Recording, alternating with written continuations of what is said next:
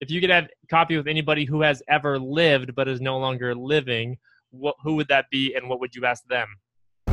Outside of my two grandfathers who I never got to know, which would easily be the answer, we would talk about just the history of our family, their parents and grandparents. That would just be interesting to me.